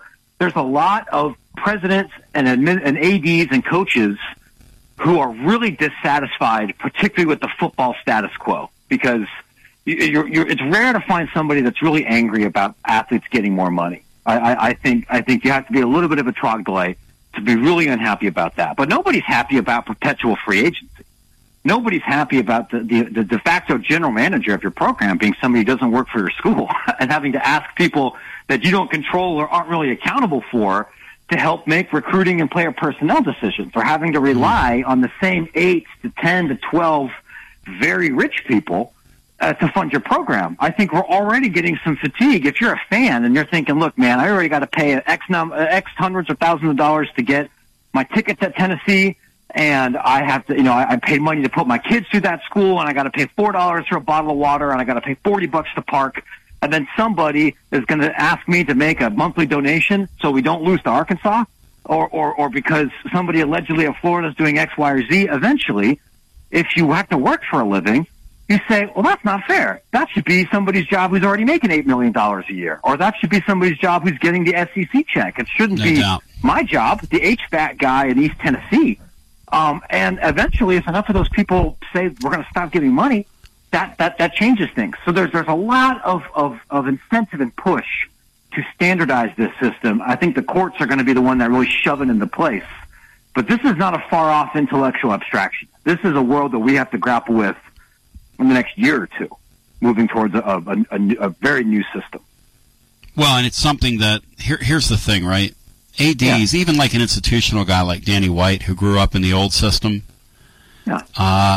he will welcome this. And I don't know if he would have welcomed it a couple years ago, but I think they've all been taken to a place now where they realize that this is untenable, this is ridiculous, this is absurd. And you talk about these football coaches, guys are fleeing the college game and great money to the NFL because they don't want to deal with this, as you called it. There's tampering all over the place. There's no commissioner to stop it in major college football. There's nobody overseeing any of this. There's no oversight at all. It's total anarchy. And in the midst of that, we're going to selectively, like you said, pick and choose our winners to the point where, you know, if the NCAA really wants to get heavy-handed with Tennessee, they could really rubble them. You know, that's still possible, which is just absurd. But Matt, let me give you the final word here. It's great talking with you. Let me ask you this. You mentioned collectives, which I think is a really interesting concept, and you call these guys and gals that are in the space at these big schools de facto GMs, which sort of is what they are. These are the guys with the power right now. And I've always looked at this relationship, and I always, like, Robert Caro is one of my favorite writers who's written about political power. Sure. And Caro talks about how you just got to, people say follow the money. His thing is no, follow the power. Those guys hold the power right now. There's no way the athletic directors and the presidents want those people in this deal. There's just no way. In the new solution, what happens to those collectives? Do they come in-house? What happens to, or do they continue to have a part of this? The collective people. Go ahead. Yeah, it's a great question, and obviously a lot of that depends on the rules of the new system. I think that you're going to see many of those groups move in-house because when it comes to creating like market-based or brand-based deals or activations, the best deals out there are ones that marry school intellectual property and athlete intellectual property. And the giants in this space, the Learfields, the JMIs, the Playflies, they're better at that than almost every collective. There's a couple of collectives that are run by really professional marketing agencies, but that's not the norm. And so it would literally create better outcomes for everybody if Learfield just like operated the thing, right? What I don't think you're going to have in a post-employee world are going to be essentially fundraising clubs to help pay for salaries. And what we have in pro sports, where we have collective bargaining agreements, is there's generally really strict restrictions on outside income. You know, I'm based in Chicago. We can't have a fundraising group to help pay for Justin Fields' salary so it doesn't count against the cap. Not only is that like a ridiculous thing on the face of it, right? But then the Bears would get sent to the NFL jail for flagrantly breaking the cap. Yeah. And here there are no rules. And here there are, once again, we're talking about something where there are no rules. Like, I could literally go tamper with your quarterback tomorrow, steal him off your roster, call a press conference, say I did it, laugh in your face, and there's not a damn thing you can do about it. That's basically true, right? And then on the rare cases where the NCAA tries to do something about it, you could take them to district court and you have a good chance of winning because the rules, as stupid as they are also probably illegal. I do think we are eventually going to move to a system where we're going to have a CBA in big-time SEC caliber college sports. And so the outside collective, if they're a marketing agency, I think they'll continue to exist. People are still going to want to get deals to sell, energy drinks on Instagram. They're still going to want to do business, do promotional work with businesses here. There's a place for that. But most of them will go away because there won't really be a place for outside fundraising to just kind of to funnel bags. And I think that a CBA will give enough teeth where there won't be as much incentive to try and, sign somebody to a $200,000 fake marketing deal to get around the cap, especially if they're being paid appropriately with the actual television money. But that might be a year or two away. Matt Brown, you're the man. If folks want to read more of your work, how do they do so? And I appreciate your time.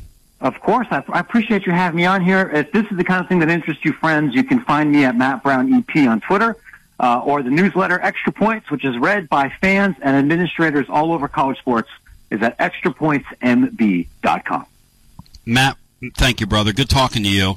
Yeah, you too. Likewise. Be well and have a wonderful Valentine's Day, everybody. Yeah, you too, my man. I wish I could give you some Bradley's chocolate. If you were here right now, I'd give you some chocolate-covered strawberries. Cinco, do you have 2 to 3 years in you, Cinco, for this, to watch this thing morph into what it's going to become? Do we have 2 to 3 years in us, Sean? Well, I hope I do. I mean, I want to be around.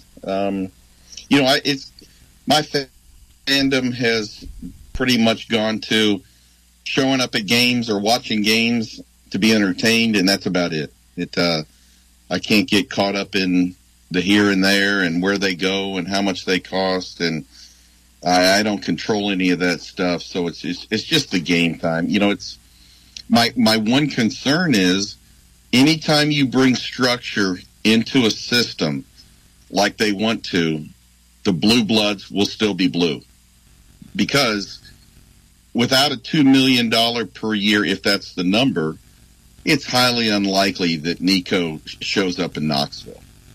That was such an outlier for the time. He likely, if everything is equal with money and salary cap and all this other stuff, he likely goes somewhere else. It's going to be really interesting to see how it all kind of plays out. I think historically, though, from a Tennessee perspective, and all politics are local, I think the thing that's really great is that I think we're always going to be vying at the top of these sports, because I think we have the tradition, we have the history, we have the numbers. I think about Vanderbilt last night. I was watching their game with A&M, and a friend of mine called me who had a friend in the gym. And it was 20 minutes before tip-off, and his friend called him and said, there's about 300 people here. And I'm watching that game last night, and they never show the crowd. But I was talking to somebody else who said, if there's 1,000 people down there, Tony, you're 7 feet tall, which I put in my blog today. And you wonder what becomes of those people in the New World Order, what becomes of some of these other conference members, because some are going to get in the boat and some are not. And then you think about the implications of that court case up there in Pennsylvania. What if the NCAA loses and then all of a sudden they've got to pay all those athletes? They might just tell all those men's and women's athletes at those schools, hey, look, now that you guys are all employees, we can't do this. I'm glad you won your court case, but it might be a costly win for the ones that are going to come after you. I just wonder, it's a shame we couldn't have come up with real-world solutions on the front end, because I think we're going to see a lot of pain in the next couple of years, and hopefully... Yeah, but I have a hard time having any sympathy for this, because the NCAA created this. To me, you got what you wanted. You had a monopoly. That's what it was. Yeah. You had a less than minimum, a ridiculously low, the concept of an education. There's nothing, you can't put your hands on an education. You can right now you're sitting there watching people graduate with master's degrees that can't get a job. So you cannot put your hand on an education. So the thought was, well, you have an opportunity to get an education. Well, that's not the same thing. I don't get it. I don't get to pay something with an opportunity. Well, I'll tell you this. And then they construct a term called, I don't mean to be long-winded, but they construct a term called student-athlete. And this was all because of greed, and all because there was no thought we want to keep this purely amateurism. That's crap. They wanted to keep the money in-house. Yes. And now there's been an overcorrection, a pushback, and they're crying foul. Well, you know what you do? You have a constitutional convention. You have a reset. If there was any leadership, they would pull these people together right now in some Chicago, Las Vegas, some central things. Say, look, folks, this is what we got. Let's put our heads together and let's get this straightened out. We wouldn't be, there was no talk about, you reported last year that people around the Ohio State collective said, we're going to have $13 to $20 million to keep a program together year to year. Nowhere have I seen that. And they're not going to. They'll say, well, we're hitting Tennessee first, then we're going to do this. But we'll get around to Ohio State somewhere, sometime in 2000. Never. That's exactly right. We're going to pick just like all those years, Sean. Just like all those years at North Carolina, they had that fake college and they knew it. But here, Chris Burke on the other side, because I'm gonna lighten the mood. This is my guy, right? You talk about my Valentine. This guy right here. You know about a guy. Before Tony Vols came along, I had a crush on Burke. We'll talk to him as we continue. Chris Burke. We'll talk about the baseball team who will debut on Friday night. What will they look like? Where are they loaded? Where do they need help? Is this team any good? Because Tony Vols is starting to say this is his deepest team he's ever had. I told him he would say that. I told him a month ago he would say that. I told him he would say that. As we continue after this. This is Trip Stoltz with Columbia Ace Hardware. I love listening to 101.7 WKOM FM, Columbia, Tennessee. Celebrate you with a new vehicle from Chrysler Dodge Jeep Ram of Columbia. We have a huge selection of new vehicles waiting for you. We're talking cars, trucks, and SUVs. And if you're in the business of selling your vehicle, we've got you covered. We'll buy from you even if you don't buy from us. At Chrysler Dodge Jeep Ram of Columbia, we're locally owned and operated and proud to serve our community as the largest CDJR dealership in Tennessee. Find your new ride today when you visit Chrysler Dodge Jeep Ram of Columbia. Celebrate love with Tillis Jewelry's exclusive Valentine's Day Pink Box Special. Surprise your special someone with an exquisite piece from our collection, elegantly presented in a charming pink box. Each box comes with delectable chocolates and is adorned with a beautiful white bow. My name is Jenna, and this Valentine's Day, let's make it unforgettable. Because when you choose Tillis, you're not just giving a gift, you're creating a moment that will be cherished forever. Do you suffer from knee pain? Is it painful to walk or perform your day-to-day activities? If so, we have great news at the Dr. Gill Center. We can relieve your knee pain fast and easy with no downtime and no surgery. The FDA has approved a new non-surgical treatment for knee pain, and it's covered by most major insurance, including Medicare. This treatment has helped millions of people across the nation. Call today to see if you qualify for a free consultation and get back to a pain-free life. 615-551-9224.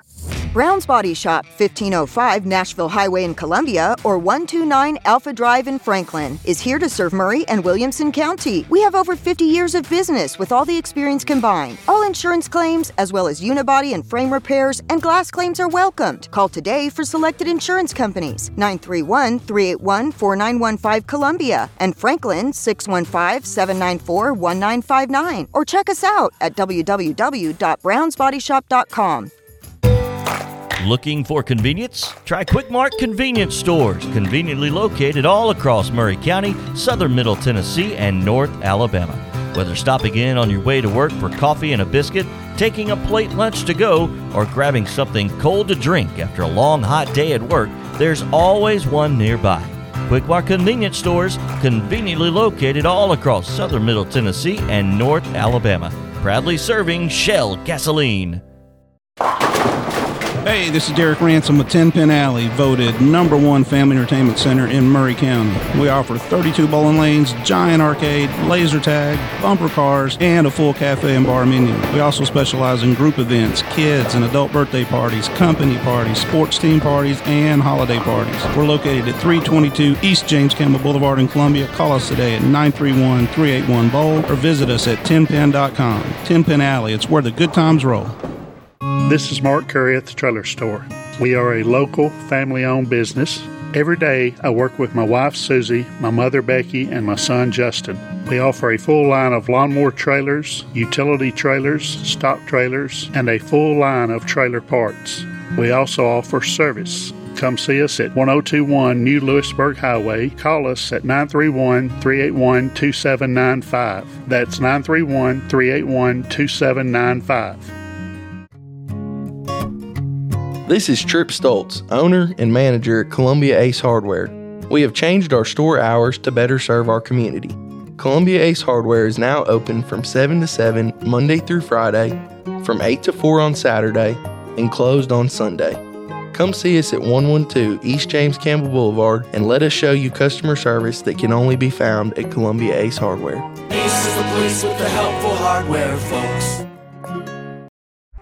I am Jack Blackstone. And I'm Emery Blackstone. Together, we are Greenway Tech Repair. Tired of slow computers, cracked phone screens, and fancy home electronics you don't know how to use? We can help. We provide local on-site services as well as remote troubleshooting for any job, no matter how large or small, from computers and laptops to mobile devices and home electronics. We Blackstone brothers are eager to serve our community. Find us on Facebook at Greenway Tech Repair or by phone at 931-388-2691. That's on Facebook at Greenway Tech Repair or by phone at 931-388-2691.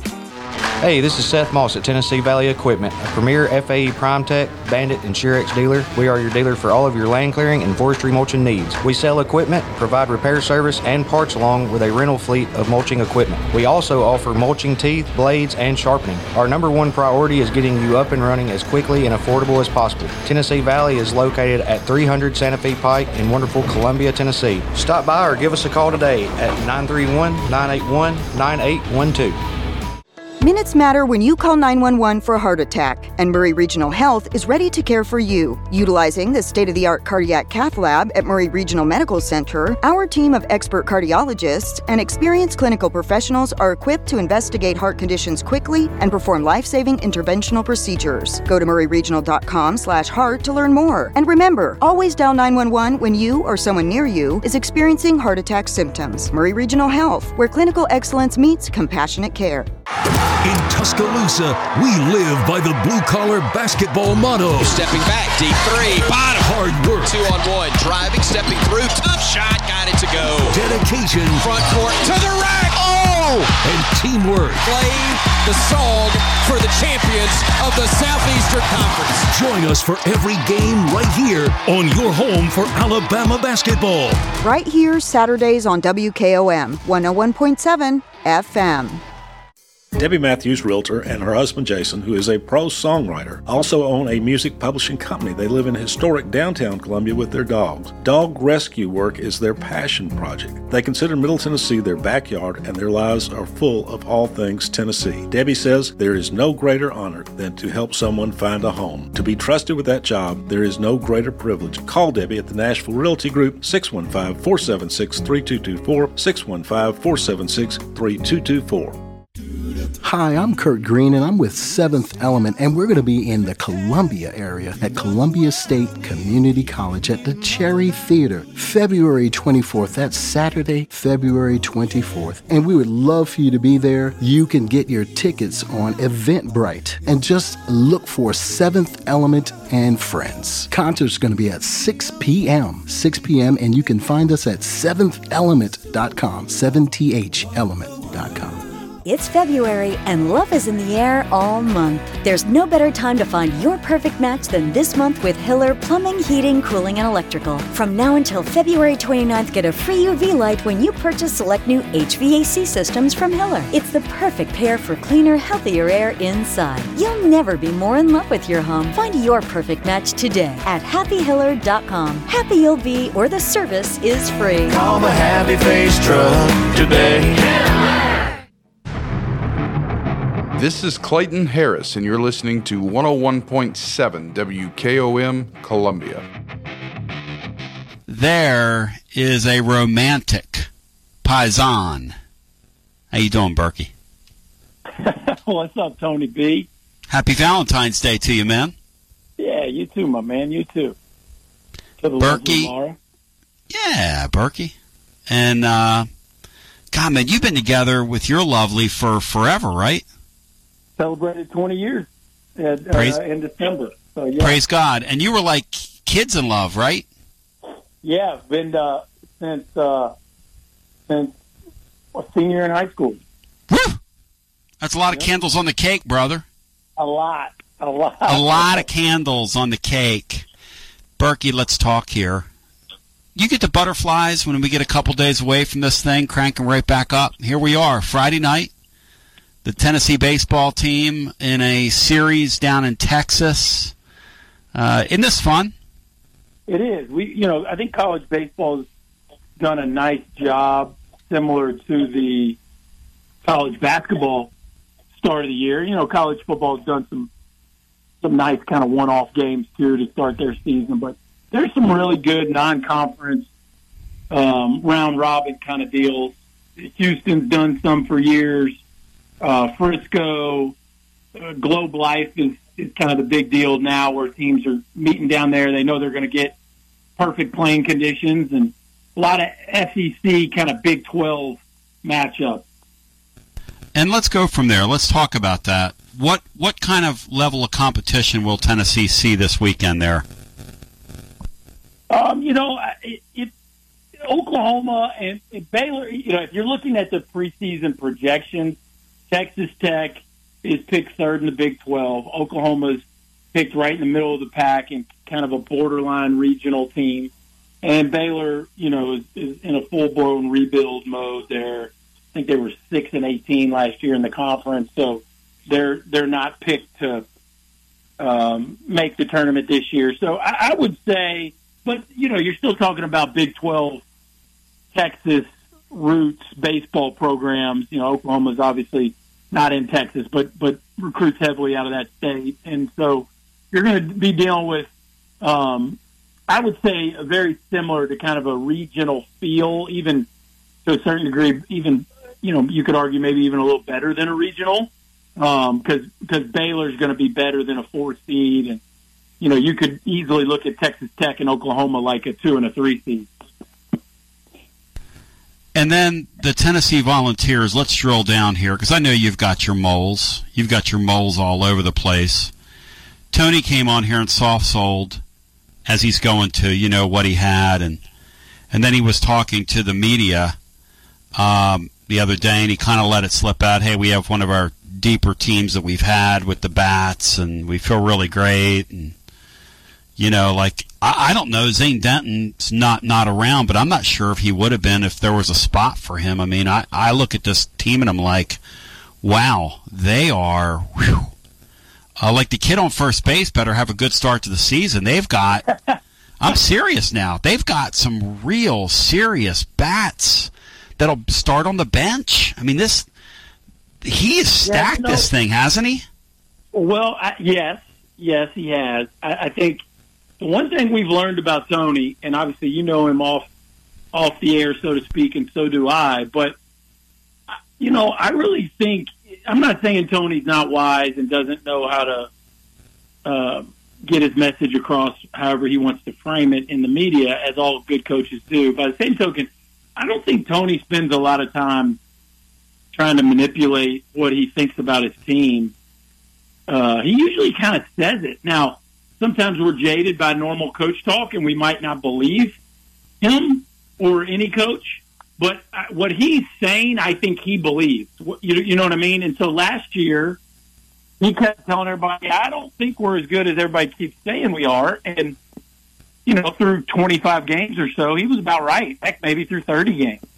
I say that to say that when he says what he said the other day about his lineup being as good, I think I read that where he said his lineup was as good as any team they've had, or right there with any team he had. I thought, wow, for him to say that just shows how much he believes in this team. So, but I mean, you look at the names on paper, and it's a scary, deep group. There's no doubt about it. Even with, like you said, even without Zane Denton. Who jumps out at you? Who's your pick to click? I love this Tears for Fears kid. I love getting glimpses of these guys, right? And then dreaming of what they're going to look like. Give me a couple guys that you can't wait to see this weekend, or just watch them grow this year. So we'll go with the returners. Like, I think everybody's excited to see Tears and Dreiling. I just think both of those kids have impact written all over them. I mean, Dylan Dreiling's getting a fair amount of late first, early second round preseason buzz for the draft because he's a draft eligible sophomore. There's just a lot of buzz around him. From a transfer standpoint, I mean, Billy Amick and Cannon Peebles have a chance to be as impactful as any two transfers in the country. And so, it'd be impossible to not be excited about what they give you. And then, I mean, Christian Moore and Blake Burke are potential first-team All-American players. Like Like, I don't think anybody in the baseball community would be shocked if either or both of those young men hit 20 home runs. So, that's 6 players right there that could be, all league kind of impact bats. And what's really interesting, and we'll see how Tony plays it, because, he mentioned both Cal Stark and Charlie Taylor as leadership kind of guys, yet, Cannon Peoples has got a chance to be the most impactful bat he's ever had behind the plate. And obviously Evan Russell was incredible, 1 year in the outfield and 1 year behind the plate. But you look at what Cannon Peoples did last year, he had an OPS in the 1100 range as a freshman. So it's pretty exciting what he's brought in and what he brings back. It's going to be a lot of fun, and we're going to see it get underway this week. Unfortunately, Flow TV, I'm going to have to do what Sean Sinclair said. I'm going to have to load a $15 prepaid gift card onto the stream and then let it run out. That's a good little idea Cinco gave me. At any rate, little workaround here. Let me bring Sean Sinclair in without further ado, who wants to jump in with us here as we celebrate the beginning of baseball season with Chris Burke. Hey, Chris, a couple of pitching questions for you. Last year there was or at the end of the season there was a narrative that came out of a couple of camps that Coach Anderson was responsible perhaps for a decline in performance of Chase Dolander and for Chase Burns. I'm not sure I buy any of that. I mean, he's created a ton of great pitchers. What do you make of that? I think some agents were talking about how he messed with their mechanics and made them less successful. And second of all, we saw Dolander step up to the number 1, and he faltered a bit, which had to take Lindsey up to number 1, I think, if I remember right, Friday night. Well, Drew Beam's been pretty solid in the Sunday role. Can you talk about the added pressure of being the guy now? And who do we have there's a lot of unproven on Saturday and Sunday. Can you talk about some of those guys, and are we just expecting them to plug and play because that's what we've seen around here for the past 3 or 4 years? Yeah. Let me address your first one first. If Frank Anderson is somehow harming pitchers, then man, he's got all of us tricked, I guess. Almost no program in the country has pitched at the level that Tennessee's pitched over the last 3 years. So, not to mention the work he did the first couple years with teams that weren't nearly as talented. So, I think Frank Anderson is beyond reproach as far as what he does with pitchers. That doesn't mean he's perfect, but his track record speaks for itself. And, look, in today's world of transfer portal and advisors and some of the things that are just par for the course with big-time college athletics, I think there's a piece of it where coaches, they have to do what's best for their team. And what happened with Chase Burns last year was what Frank Anderson and Tony Vitello thought was best for Tennessee baseball. And Chase Burns pitched fantastic down the stretch once they moved him out of the rotation. So if that was harmful to him, it certainly didn't show up in the numbers. And look, it wouldn't shock me if Chase Burns dominates college baseball this year and is a top 5 pick. But that doesn't mean that what they did last year was wrong. So, I applaud them for making a hard decision. And we don't know what would have happened if they would have moved somebody else out of the rotation and left Burns in it. But we do know what did happen, which was the team caught fire, and they ended up one of the last 6 teams standing in college baseball. So I think you got to give them a lot of credit. And Chase decided to go play somewhere else, and he certainly has that right. So, people move on, and Tennessee's certainly not hurting for talent. That being said, the next part of your question was, remind me, Sean. Oh, Drew Beam moving to the Friday night role. I think it'll be interesting. I certainly think he has the perfect temperament to pitch number one, and I think the stuff is plenty good. So I actually think he's the perfect guy to pitch on Friday night because he's just a rock solid kid, and he's the kind of kid that can pitch without his A+ stuff because he's got a great feel for the art of pitching.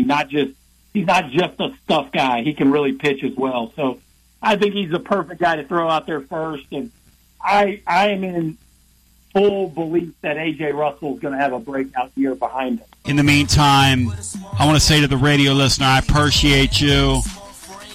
Bradley's Chocolate, I'll be out there, brother. Milk white or dark chocolate covered strawberries. Whoa! Love you, appreciate you. Happy Valentine's Day. Peace. This is Big Lou Maddox, and you're listening to the best radio in southern Middle Tennessee. WKOM 101.7 FM, Columbia.